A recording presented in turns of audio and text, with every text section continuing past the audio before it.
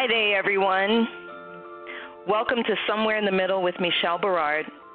I'm your host, Michelle Berard, founder and CEO of Urban Book Editor, LLC, and I am so happy to share this hour with you where we examine all those places where spirit meets life and the joys and challenges that may bring. Now, those of you who have been listening know that Somewhere in the Middle is intended to be a safe place where we can learn and grow together.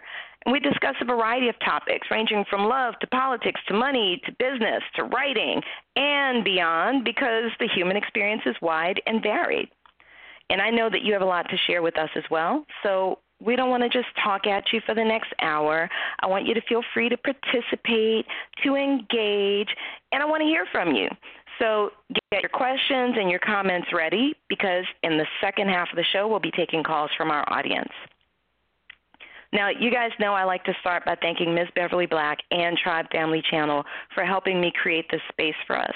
Tribe Family Channel is home to an assortment of thought-provoking shows exploring life, spirit, business, and culture, including The Woman at the Well, hosted by Ms. Beverly Black. Somewhere in the Middle was born on Tribe Family Channel and has grown onto its own platform, but we are ever grateful and loyal to our roots.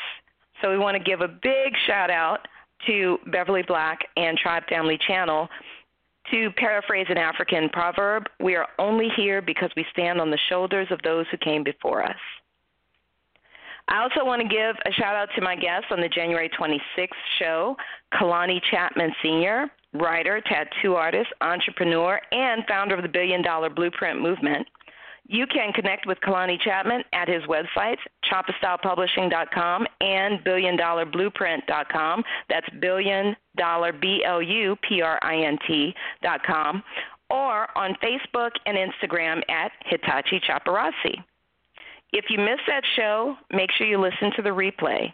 Kalani shared some insights into how we can stay focused to reach our goals no matter what the obstacles. And I know everybody's got obstacles out there. Everybody's got challenges. I do think that you will be inspired listening to Kalani speak.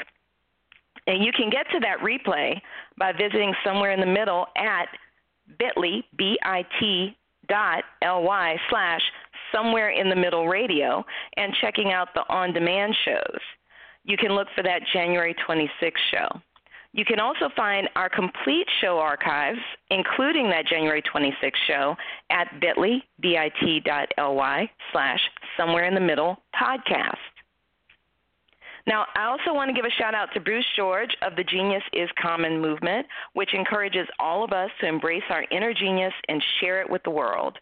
This is such an important message. We have to share it with the kids especially, but not just the kids. I mean, all of us have genius.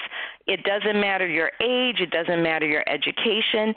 Everyone is a genius in some way, and you should share your gifts with the world. The world needs your genius. So learn more about the Genius is Common movement at www.geniusiscommon.com. Now, I am really pleased to have my guest on tonight. He is a talented poet, and I think you'll enjoy meeting him as much as I did. 37-year-old William Carroll is a native of Los Angeles, and he grew up at Big Bear Lake, which I've heard a great deal about and haven't had a chance to get to yet. So I also want to hear about the lake from him, that whole area. He's an Army veteran with 3 years of active duty, 5 years of reserve duty, including one tour of Iraq in 2016. William Carroll is a graduate of Azusa Pacific University with a BA in English Literature and is currently pursuing his master's in theological studies at Azusa Pacific University, where he's due to graduate in May of this year. William is also the creator of Best to Forget, Art and Poetry, and Selected Poems, Fragments and Rudiments, 1998 to 2010, both of which are available on Amazon.com. So I would like to welcome Mr. William Carroll to Somewhere in the Middle with Michelle Berard. Thank you, Will, for coming on the show. Well, thank you for having me, Michelle. Well, you know, I'm going to pick your brain a little bit during this show because you are a native Angelino, and I'm new to the area, so I always like to pick the brains of folks who know how things work here. But you already know that I asked 2 questions to start off an interview. You kind of cheated and got my questions ahead of time. So I'm going to go ahead and ask, because I do think they lead right into what you're doing and why you're doing it. So here are the 2 questions. William Carroll, who are you, and how did you become who you are today? Well, considering those 2 questions, I did cheat a little bit, and I let my mind go as far as to the introduction to my response, but I really didn't cheat too much. I didn't really plan out my answer after that. The questions reminded me of, there was a sergeant first class that while I was in the Army, he was in the platoon. He was in 1st Platoon, and I was in a fire support platoon. But he had this behavior where different soldiers would walk by, and he'd stop them, and he'd ask them, "Hey, who are you?" And, they're usually these lower-ranked guys, these enlisted guys, and they'd stop and be like, I'm Private so-and-so. And he said, "I didn't ask what your name was. I asked, who are you?" And because he was hoping for the response, I'm a U.S. Army soldier. So then that's about where my premeditation on this question stopped. So now I'm using it.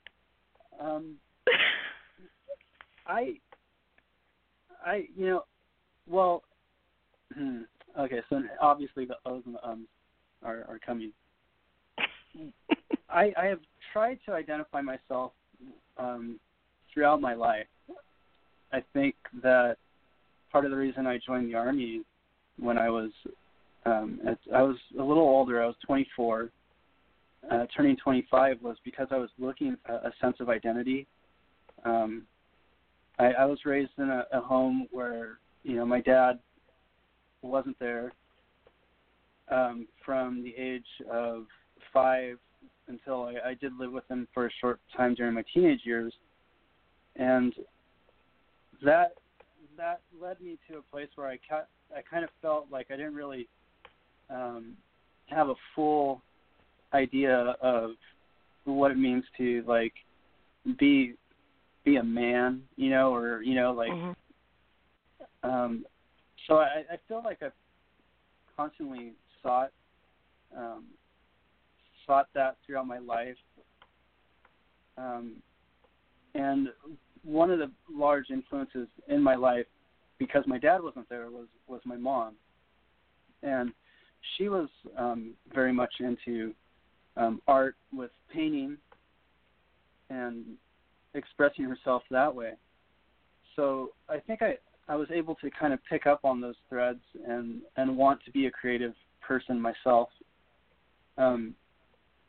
So I think that conflict within me of having this idea of, yes, I want to be a creative individual, and what does that look like, and how do I establish myself as a man in society without having the fatherly role to guide me, led me down so many different paths. When I was about 17, I became a Christian, and that was a really relieving sort of period in my life where I'm still a Christian today, but I've had my ups and downs throughout that.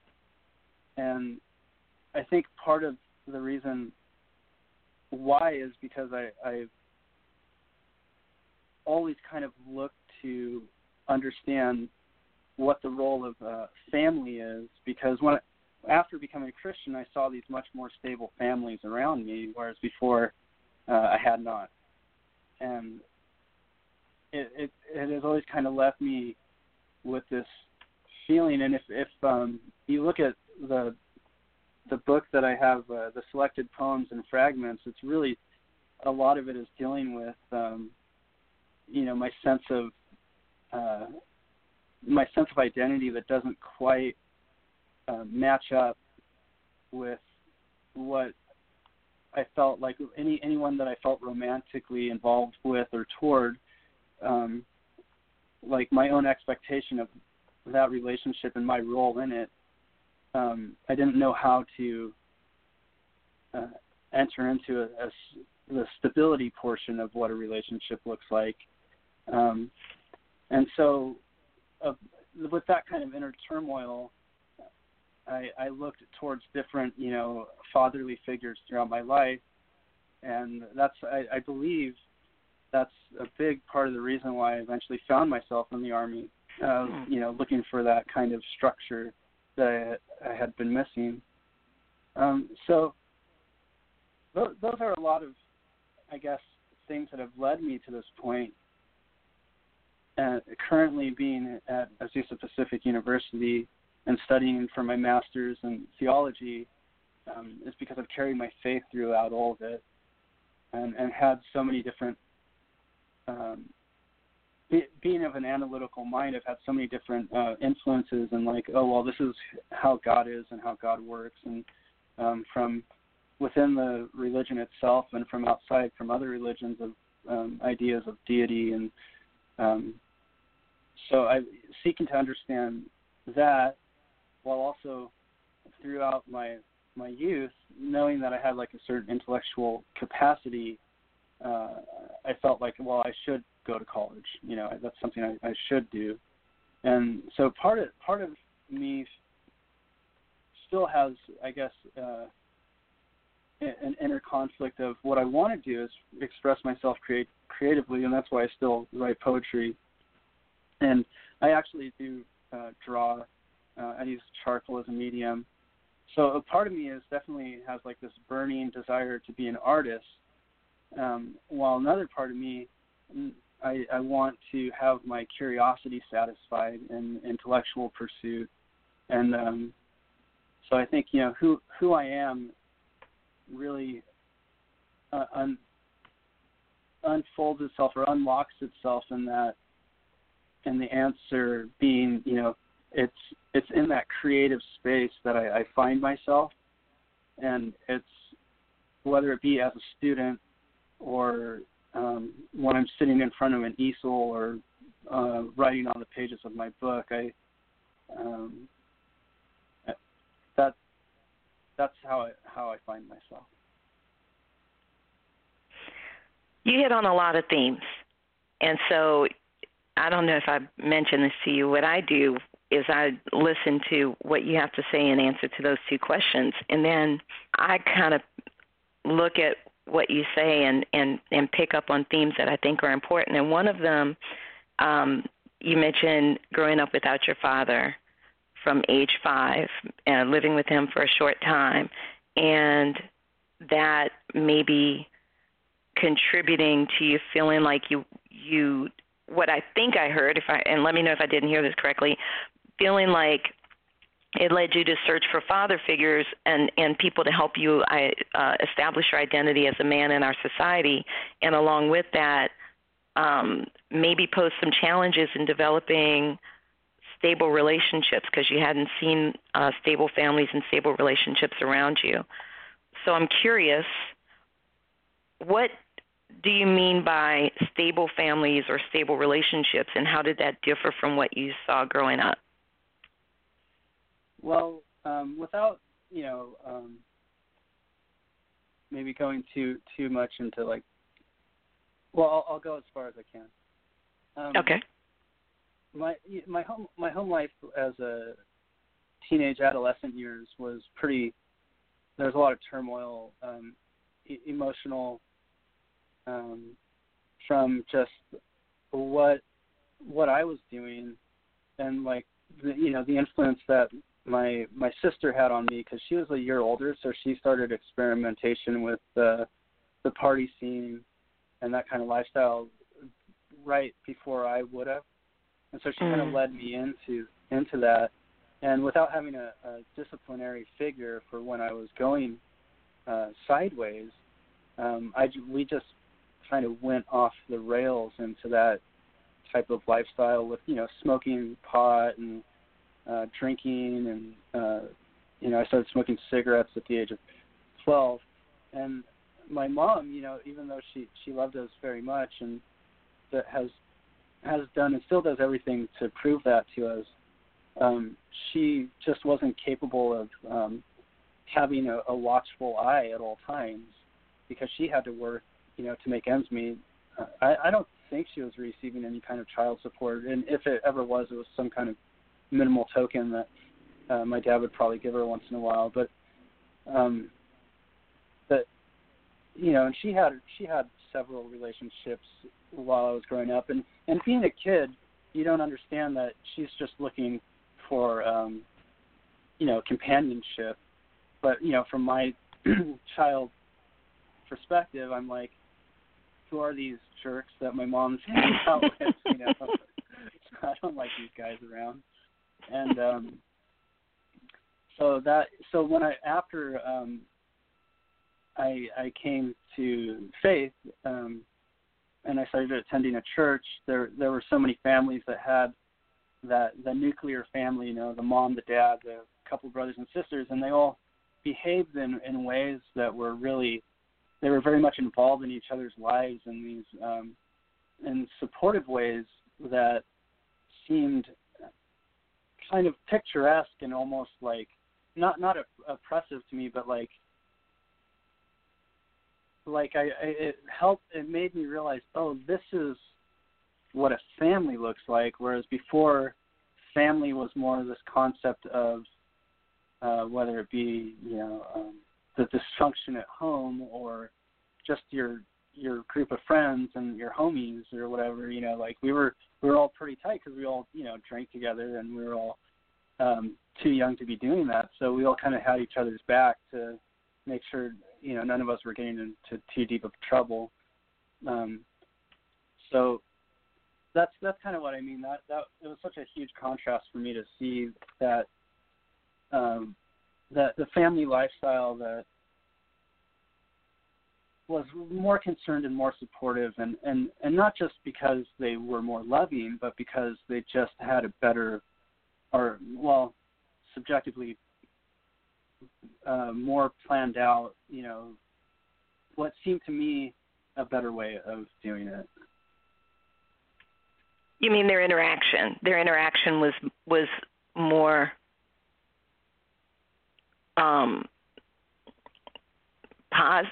I don't know if positive is the right word that I'm picking up on here, but I mean, do you mean that the way that they interacted was different? Yeah, having dinner around the family table while one of the daughters is baking some kind of dessert and the mom's cooking and the dad's reading with his sons. The whole interaction of family being not just the people that you put up with when you go home, but actually like a little community where they were sharing each other's lives and their talents and gifts with each other.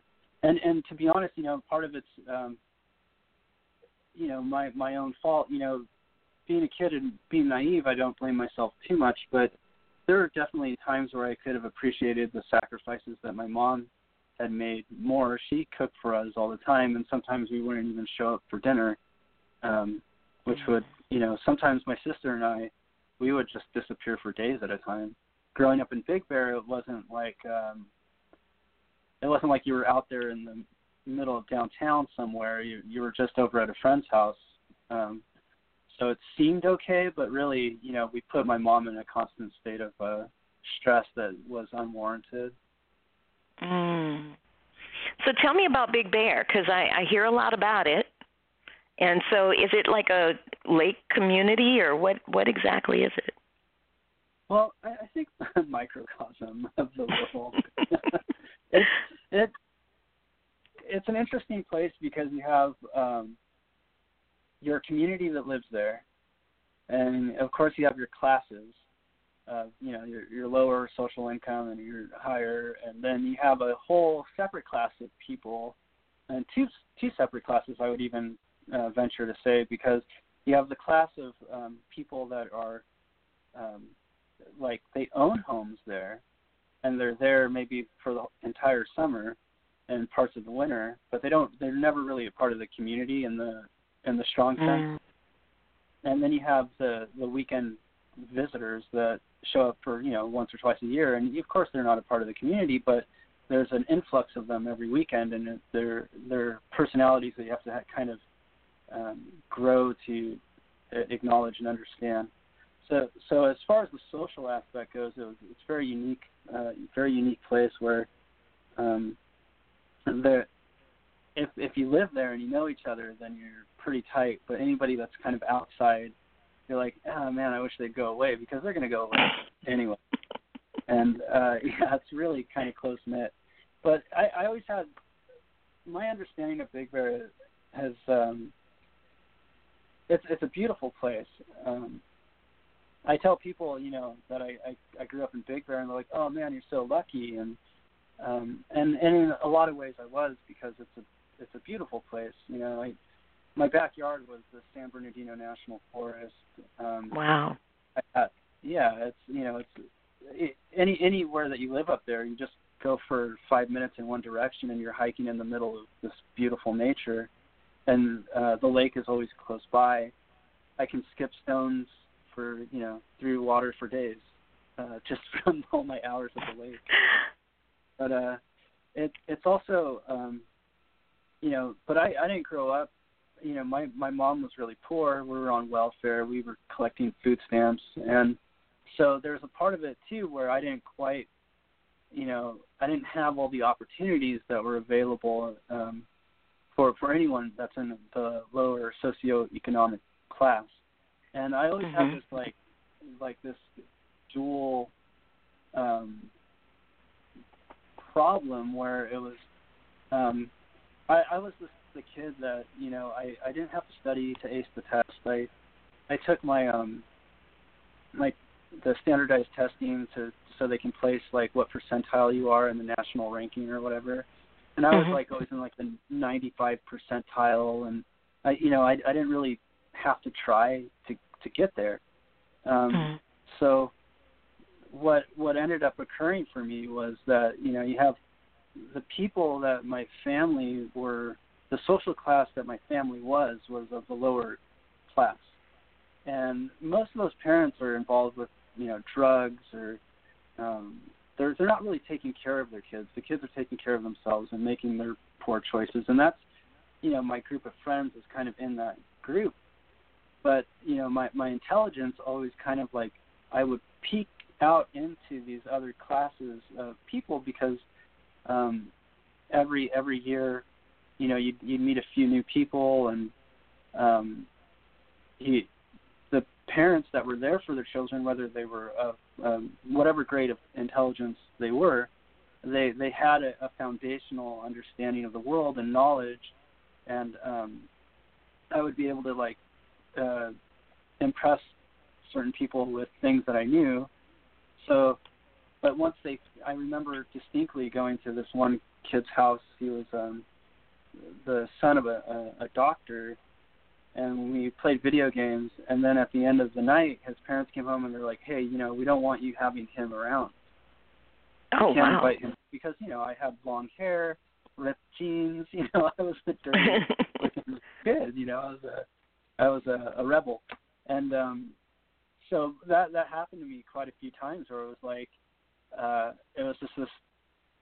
As you grow up and you realize that, oh, I'm not of that class, but then I'm also like this really smart kid that is hanging out with people that really don't care about education. They just want to, whatever they want to do. They want to get high, or they want to go party for the weekend or whatever. And that's like, I'd always have to resolve into that social group, which I guess it didn't bother me much as a kid, because I was, naive, but that's kind of like the image that Big Bear always holds for me, is that just that clear distinction between people who have done well and that's why they're there, versus people who because you can go up to Big Bear and rent a house or buy a house for $1 million, and you can also go up there and live off $350 a month in an old cabin.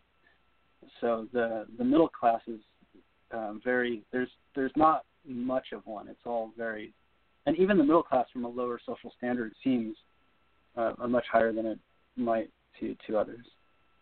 Wow. So there's a huge stratification of wealth there, is what I'm hearing, and that causes class. The classism comes out. I believe it did for me during my educational those formative years, but I'm not exactly sure how it's playing out now for those kids. This is back in 1990 to 1998. The high school, middle school, high school years, and I think if I were to live up there now, it would probably seem a bit different. But the economy itself is really it's based on tourism. So if you're not part of a construction crew or a tourism crew, then you're working at it's very much like anywhere else in those senses. Like you grow up, you get a job, and you kind of settle into like what your income provides for you. But I think it's when you're in those like in the high school years, and there's somebody I heard recently who said there was something about a school mascot. Well, anyway, they had to change a mascot because one of the names, when it was pluralized, sounded like a bad word, and I guess the principal decided, okay, yeah, we'll change the mascot because kids, they can be creatively cruel, and yes. yeah. So so I'm most of my experience with Big Bear is referring back to a time where you don't have the social filters that you have when you become an adult. I can't even imagine. So what was the mascot? Oh, it was a phoenix. Oh, yeah. I guess people could do stuff with that. Yeah. When you pluralize it, it becomes really close to the other word. Yeah. So yeah, and kids are creative if nothing else. So, well, I'm interested in how that informed your decisions later. So you mentioned becoming a Christian at 17. Then you mentioned going into the military at 24, 25. Did any of that inform those decisions to, embrace Christianity at that age and then go into the military? What happened between 17 and 24? Well, when I became a Christian, it was for very specific, not to get too spiritual or whatever, unless you don't mind. No, just so you know, we do spiritual here, so it's fine. Okay. Yeah,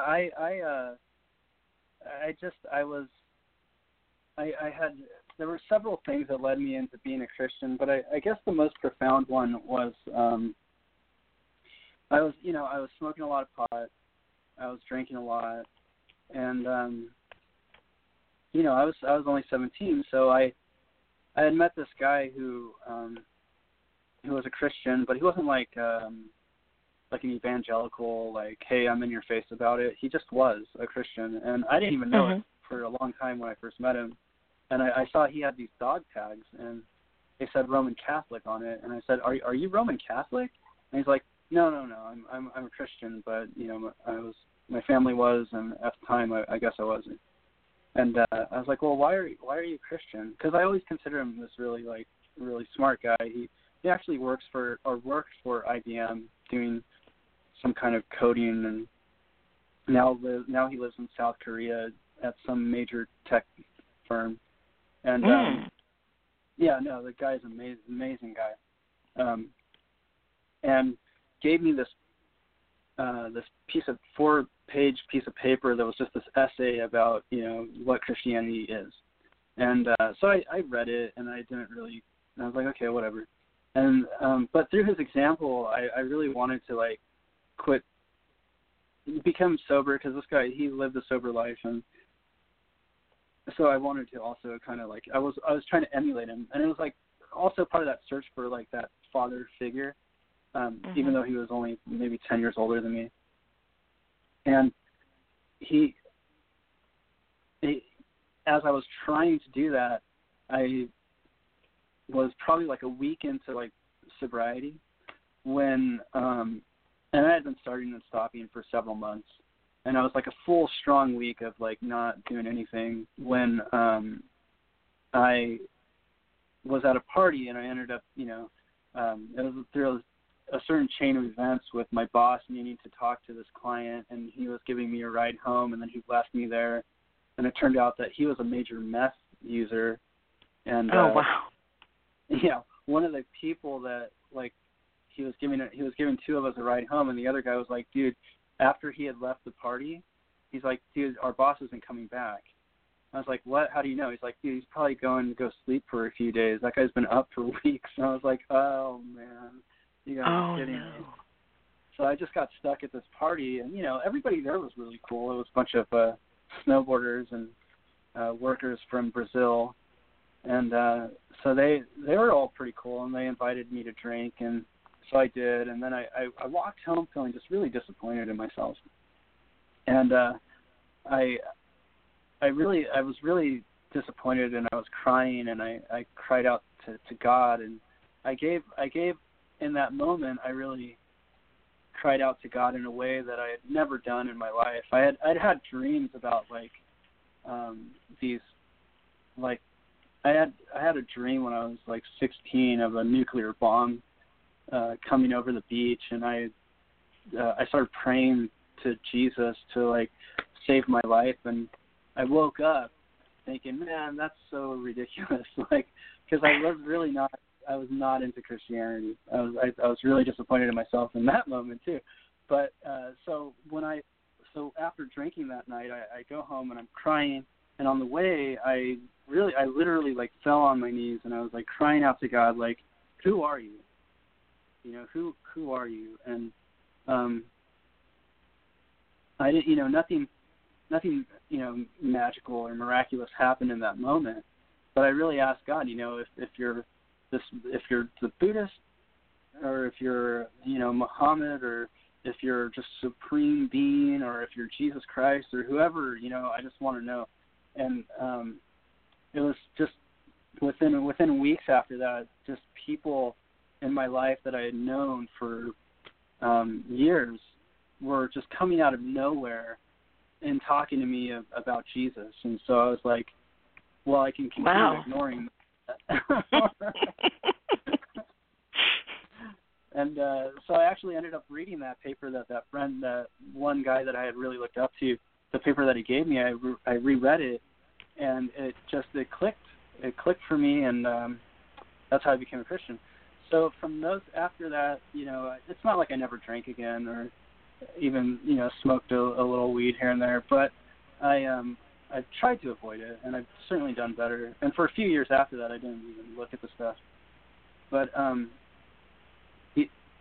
I had moved up to Sacramento for like a couple of years, and so my life was still, I feel like God has really been pulling me out of this like constant state of turmoil that I kind of inherited into a place where he is like my stabilization. And even though I still make some choices that I don't always make the right choices, but from who I was to who I am now, I've certainly hopefully have treated people with more kindness and been more stable in my own pursuits. But when I decided to join the Army, it was actually after a brief period of me living in Sacramento. So my dad passed away when I was 20.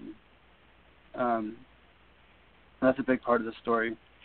And we were kind of on good terms, but when he passed away, my brother, who lived in Sacramento, decided, like, hey, man, if you need a place to stay or if you want to come up here. And I think he tried to fulfill that role that he was kind of also lacking growing up. And he kind of offered it to me, like a stable place and, some kind of structure. But, it didn't work out that well. I remember even far before that, when I was in high school, for that short time that I lived with my dad, one of the first things he said was like, okay, well, you're going to have to be home by like 9:30 or something. I looked at him and I just laughed. I was like, no, like what?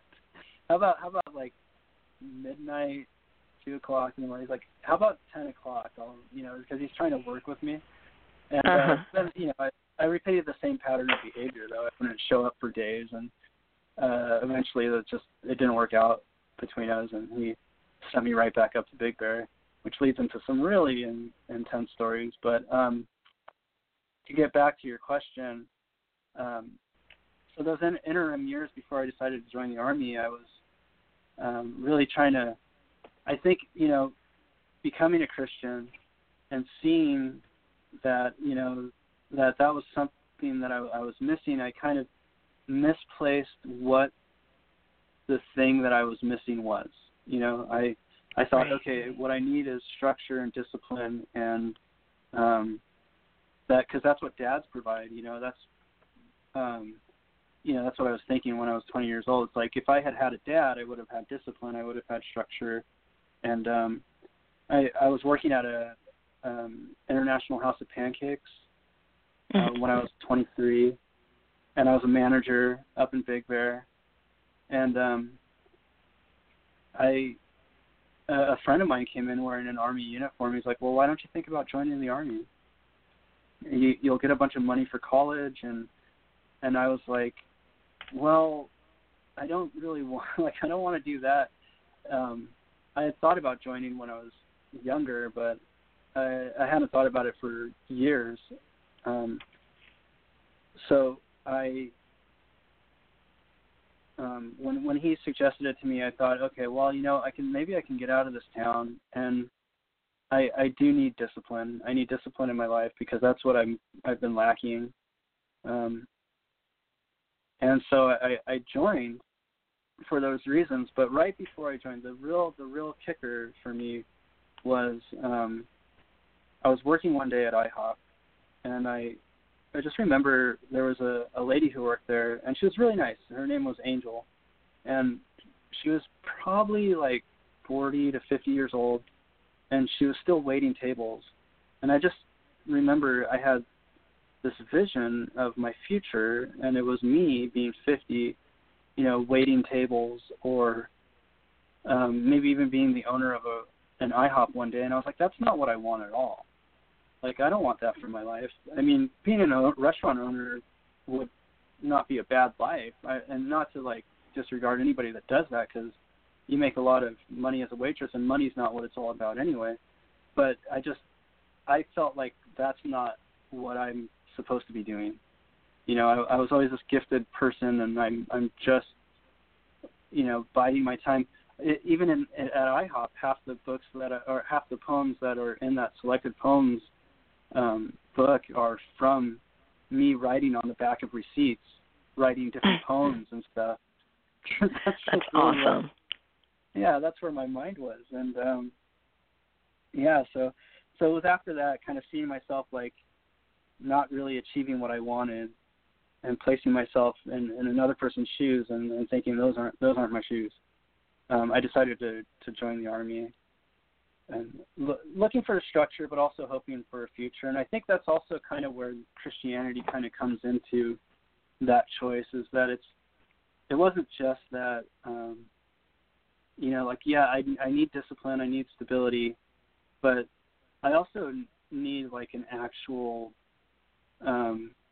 way by which I can have a future, and maybe that's too much of me trying to make it happen. But those are a lot of the reasons why I joined. What do you mean by too much of you trying to make it happen? That's I'm probably just saying that because I'm with studying theology and ethics. I just have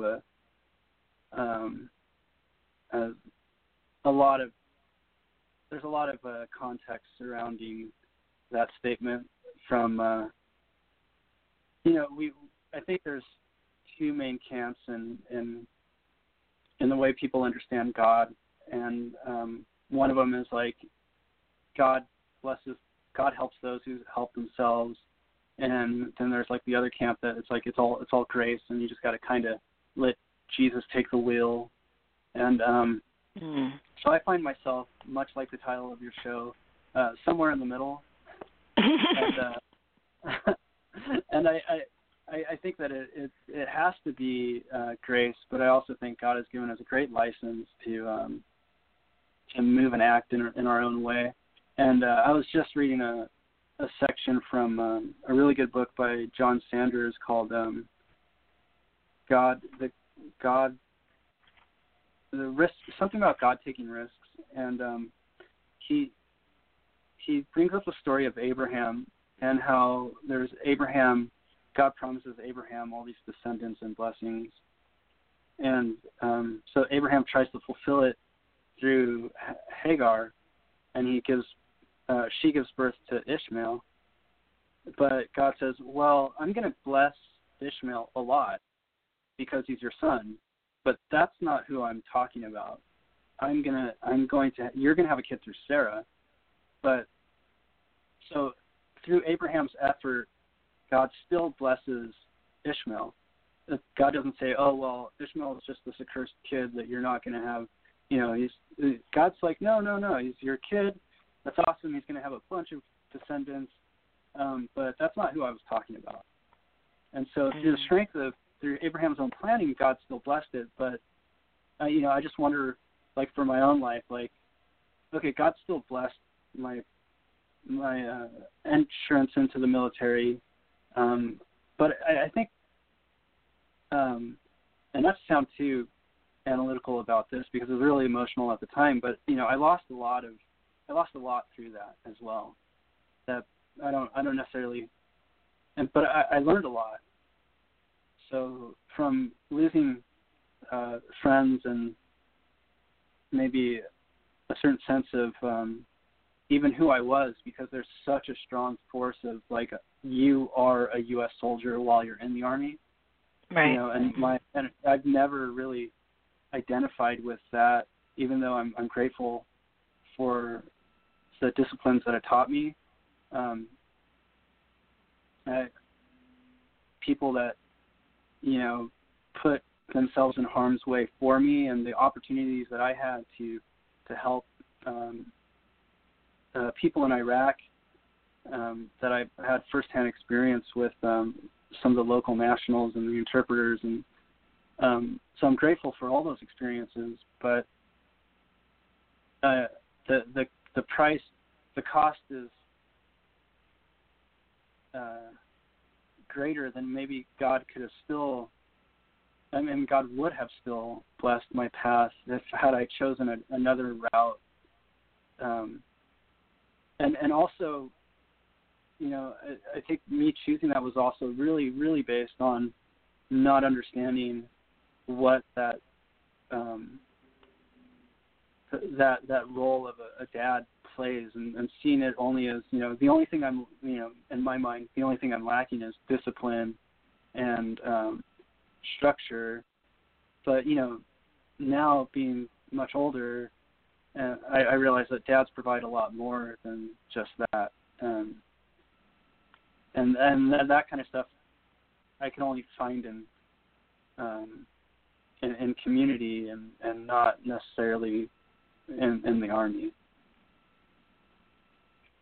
Well, I'm going to, I think I tend to be where you are with regard to how God works in our lives. I mean, I think there is a certain amount of, we get to choose, hence that whole free will thing. We get to choose a lot, but sometimes we don't know what we want, and so it's hard for God to give us what we want because we don't really know what we want. And so we wander around in the proverbial desert for a while until we figure out what it is that we want. And then God's like, okay, finally you came up with a plan. Here you go. and He helps us out. That's kind of, a loosey-goosey interpretation of how I think things tend to go. And when you said that people started talking to you about Jesus after you've asked God, who are you? And then all of a sudden all these people were talking to you. That is so, to me, that's the epitome of a modern day miracle, because I believe, without a shadow of a doubt, I just believe this, that people will come and tell you things. They will be speaking in the Spirit. They won't even know. They'll just come and tell you exactly what you need to hear. Mm-hmm. Whatever that is, at that moment, you will hear it, because God or your guardian angels or Spirit or whoever it is that you believe in sent that message to you at that time. And I've had it happen to me on more than one occasion. So as soon as you said that, I'm like, oh, yeah. He had the audacity to ask God, and God said, okay, sure, I'll tell you. I'll tell you exactly. Okay. Here you go. If you don't, So I think I love that. I wonder, because, my dad left when I was 10. I do think that men bring something different to parenting. I watched it with my daughters when I was married, my first marriage, 11 years. And I watch the way that their dad interacts with them, and it's very different from the way a mom interacts.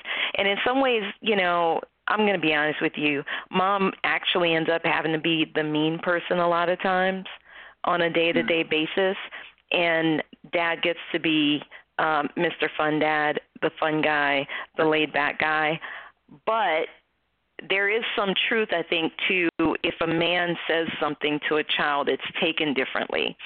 So I could say, go clean your room, but if my ex-husband would say, go clean your room, it had a totally different weight, a totally different gravity, and folks would, get up and do a little bit more quickly, a little more readily. Although, to be fair, I like to think that I've done a good job of being the alpha in my house. So they've listened pretty well to me. But there's a difference, right? There's something different that men bring, is what that's the way I feel about it. I think you're right. I mean, and that's the thing. I think that's kind of the struggle for me, is that I think they have to, and I think that's just one of the big mysteries of my life, is like, what is it? Because I haven't really seen it, except for through a lens, or from the other side of the glass as I'm looking into some other family. And I should probably explore that more in my writing, but it's definitely there. But I think when I was younger, it came out in my inability to stabilize relationships. And now it comes out in more, and kind of, now when I think about my dad, because he passed away at such a young age, I kind of think, man, I just wish you had seen me get better, I was a crazy kid. I was a crazy kid. Well, I'm going to say this. I think crazy kids grow up to be good adults in a lot of ways, because you teach yourself a lot of things that maybe you wouldn't have learned if you had somebody watching over everything you did. There's a depth of character there. Yeah, I mean, there's an argument that the way that we parent our kids now is, this helicopter parenting they talk about is actually to the detriment of our kids, because they don't learn how to take care of themselves. Not that I would wish anybody's kids learn how to take care of themselves the way that I did, or the way that you did necessarily, but and I'm a little bit older than you, so things were even more loosey-goosey, I'm going to say, when I was coming up in the 70s and 80s, where I think Jerry Seinfeld made a joke about we didn't wear seatbelts. We were either flying through windshields or some craziness like that. I mean, life was just a lot less protected back then, even for kids. And we would go off for hours and hours at a time. I couldn't go off for days at a time. My mom would have wrung my neck. But, we'd leave in the morning and be gone until whenever we got back that night. And that's just how, in the interim, you were doing things you probably had no business doing. Everything from, yes, you were probably over there by the canal doing something. We had a canal in our neighborhood. Or you were going all over the city doing whatever. We had a lot more freedom than kids have now. I actually lament that for my kids. I feel like they don't have the room to explore and learn their limits in the same way. Because I think there's some value to that. Yeah, what I heard somebody also on the radio, they were saying how it used to be your parents have to call you in from being outside all the time. Now it's like they're just trying to get the kid outside at all, Go Dude, explore the world. Yeah. When I bought my house, in Georgia, I was like, oh, this is great. It's got a big backyard. It's got a nice front yard. The kids can come out and play. My kids didn't go out and play but maybe twice in the 11 years that we lived in that house. I was like, why did I buy a house? Why? I wanted to give you guys a yard, and y'all have woods next door. Y'all could run through. They were like, we're not trying to do that. Trying to do that. Like, no, we're not trying to leave this air conditioning and cable. Are you kidding me? Hey, I wanted to ask you if you'd do me a favor and read one of your pieces. So I was reading Best to Forget. And you have, first of all, this is a lovely book. It's got the poems and it's got the artwork in the middle. It looks like you're doing charcoal work in this one. Is that what I'm looking at? Yeah. Because I'm looking at a PDF. Most of it is. Which, that's cool. That's the only drawing I ever tried to do. I'm not much of an artist per se, but I did, first of all, I love Free. Just so you know, that particular piece I really like. Yeah, that one really has some interesting undertones in it. Well, it looks like a woman's legs, but it also looks like mountains. I think I told you this. It's funny because you totally caught it. That's it. Did I? Yeah, the mountain range is it's a woman, but I hit her in the mountain. Yeah, I took the only recognizable part should be the legs, but like the rest of it, even then I tried to still make it mountain range. But the whole thing is it's the lower. I drew the woman first, and then I covered it as the mountain. And the thing that I really really strikes at probably what I've been talking about the whole time is that the door there, but there's no wall. It's just there as a barricade without any real strength to it, because it's not stopping anything really. It's just I don't know. You see what I mean? Yeah, but is it? I didn't take it as a barricade. Mm-hmm. Just so if you're curious about how somebody else might look, I took it as a doorway, almost like an invitation to freedom. That sounds weird, doesn't it? Oh my! But that's the way I took it. Was like no, you got it. I mean, that's fine. That's a great interpretation. I think it's fabulous. That's my favorite piece. That's an aside. As I'm flipping through to get to the poem, I was going to ask if you wouldn't mind to read. And it's because I don't know that I would read it properly. So there are a couple of these actually. So the ones toward the end in particular I'm interested in. So First Contact. Oh yeah. Yeah. Do you mind reading that one for me and then telling me what you had in mind? Sure. Yeah. So I'll just start? Yeah. Sure. Okay. First Contact. Shame and nakedness. Deep in the Amazon, the lost tribes want food and clothing. The anthropologist concludes they are human after all, happy when fed, comforted when clothed. They are naked in the Amazon. My sense of self-loathing reaches the breaking point. I run around naked inside my home. My sense of dignity depends upon my clothes and the buildings that surround me. They are an identity, my identity. I loathe them as extensions of myself. We are all in the Amazon, pretending like we are clothed. As indifference grows upon indifference, shedding love as something significant, buried under currents of electricity, we hide our shame together. The Marriott has a water fountain in California's eternal summer.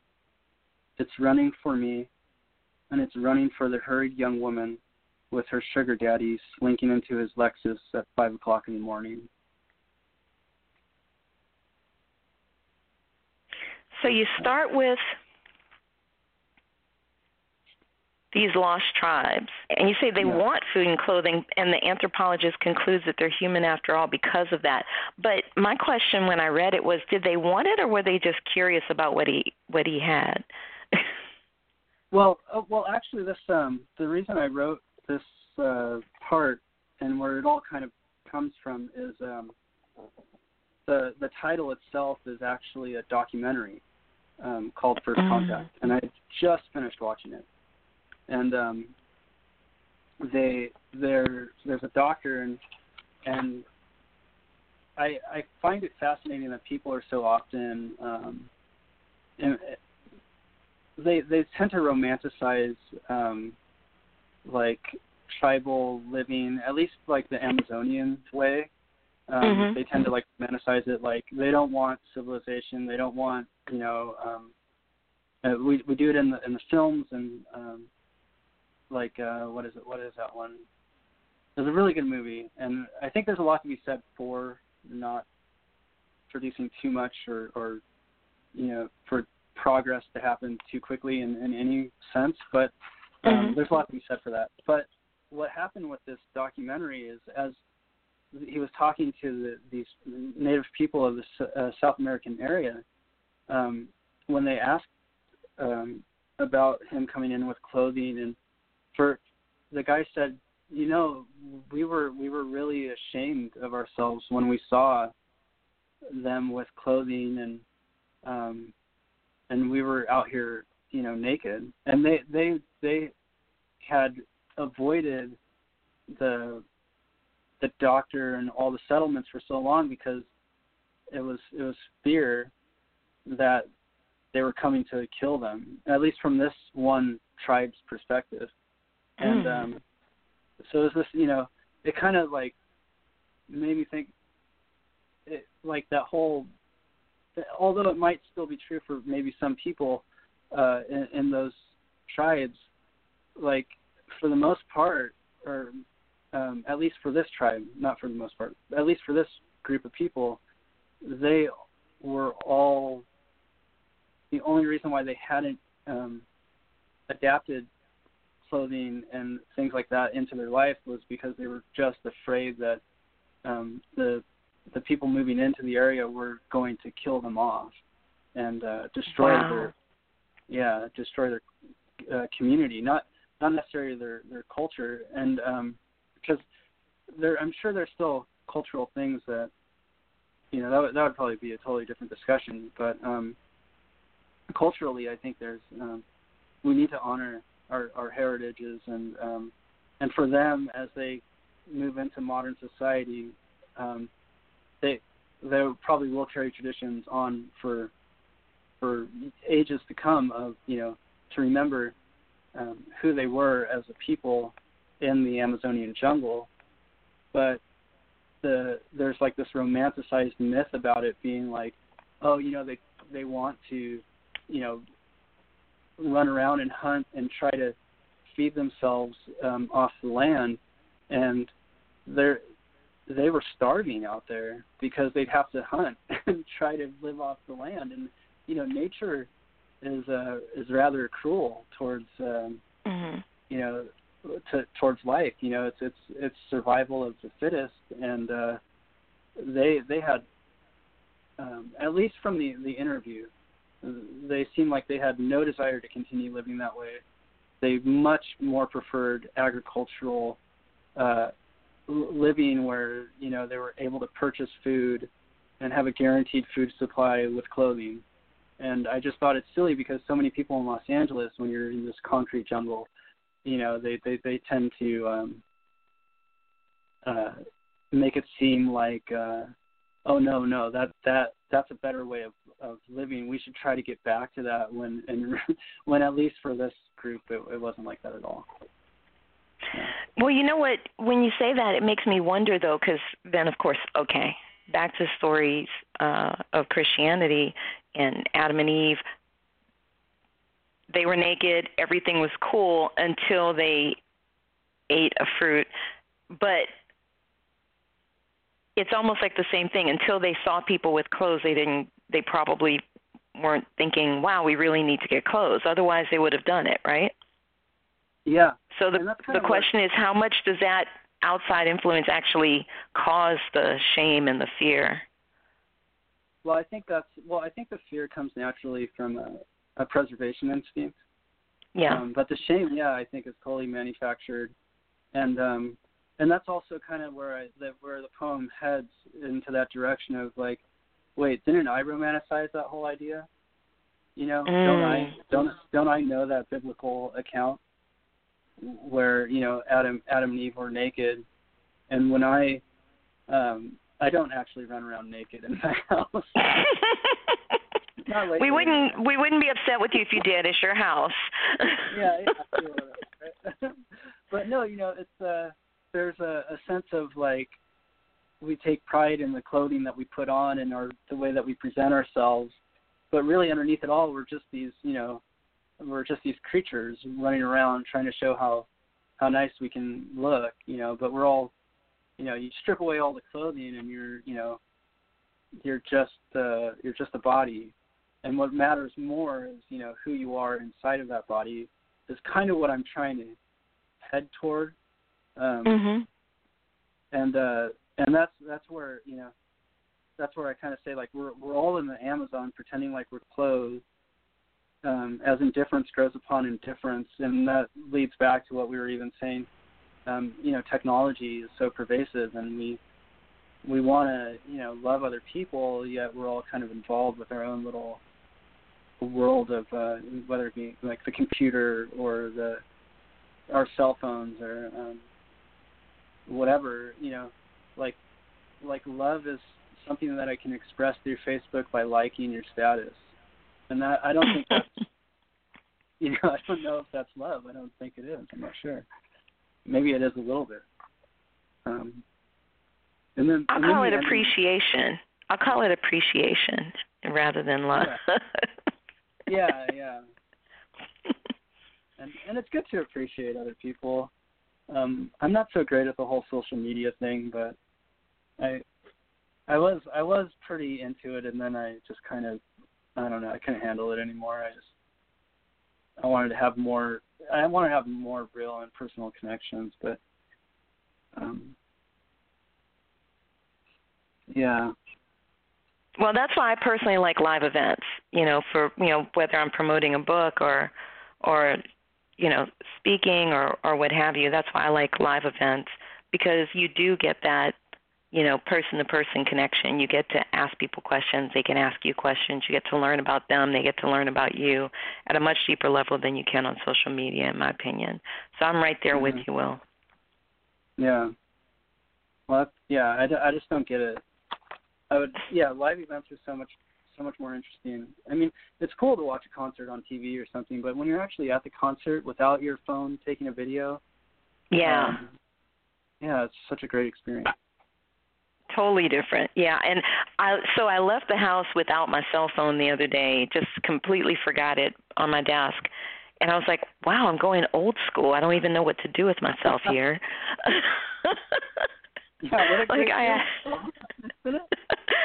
I felt completely discombobulated because I had, but it was good. It's liberating to do that from time to time.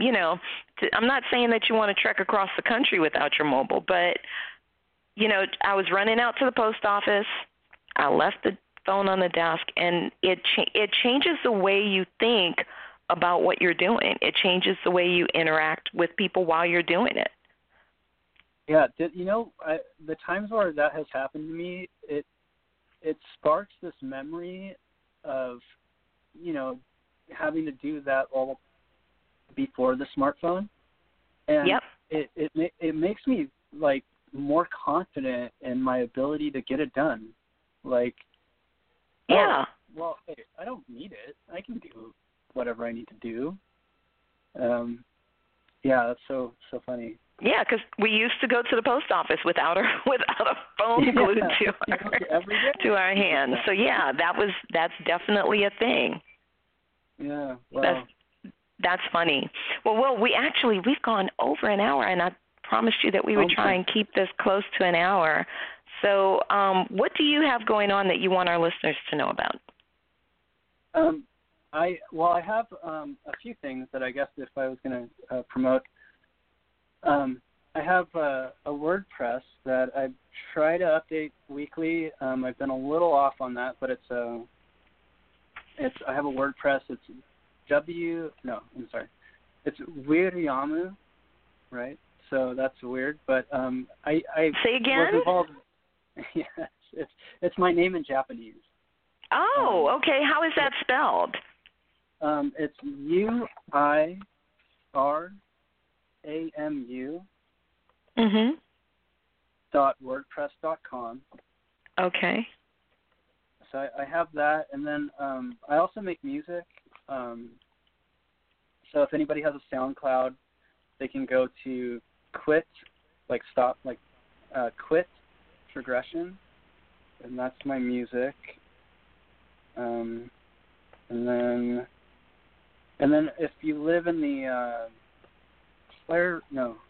Claremont area, I do open mic events first and third Tuesdays at the DBA 256, and then there's another place on Thursdays, but I don't remember the name of it, so I'll have to forego that one this time around. But yeah. Well, you have to send that information to me so that we can post it for people. Okay. Okay, I'll do that.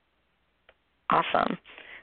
And where can they find you on? I know you said you don't do a lot of social media, but do you do Facebook or Instagram or anything like that? Yeah, Facebook. I'm on there as William Carroll. There's a big picture of me there, wearing glasses that I don't actually need. And then Instagram. I just changed my name, so it's William Carroll, but there's like an underscore at the beginning, in the middle, and at the end of it. Okay. Cool. So William Carroll with underscore beginning, middle, and end on Instagram, and just William Carroll on Facebook. Yes. And then awesome. You can see my art and my writing. It's all there.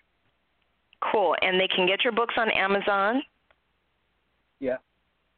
Awesome. Amazon. And you can get the Best to Forget comes as a paperback and the Kindle, and then the selected poems is just on Kindle.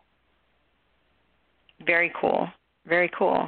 Well, thank you so much for joining me on Somewhere in the Middle with Michelle Berard. I really appreciate you taking the time. Much for having me. Yeah, this has been fun. Yeah. I really appreciate you having me here. It was really great, and it's such a generous offer, and you're awesome. Oh, thank you. You're so sweet. And I want to grab a coffee, so we need to connect for coffee, in the next week or so, okay? Yeah, email me anytime, and we can get together. Awesome. So, guys, that is our show this week. You can reach out to me online at urbanbookeditor.com or on Facebook and Instagram as Urban Book Editor. Send me a note. I love to hear from you. Feel free to send some topics or some guests you'd like us to have on the show. Again, a big shout out to Beverly Black, Tribe Family Channel, and all the members of Tribe Family Channel. It is a pleasure and an honor to be associated with her and with that great family of programs. Make sure you guys tune in to the show on February 23rd when my guest will be author and civil rights activist Geraldine Hollis. And you can find us every other Friday at 5 p.m. Pacific, 6 p.m. Mountain, 7 p.m. Central, 8 p.m. Eastern at bit.ly/Somewhere in the Middle Radio. You can also find us at bit.ly/Somewhere in the Middle podcast. Let's continue the conversation. You guys be good, stay mindful, remain prayerful. Peace and blessings, y'all.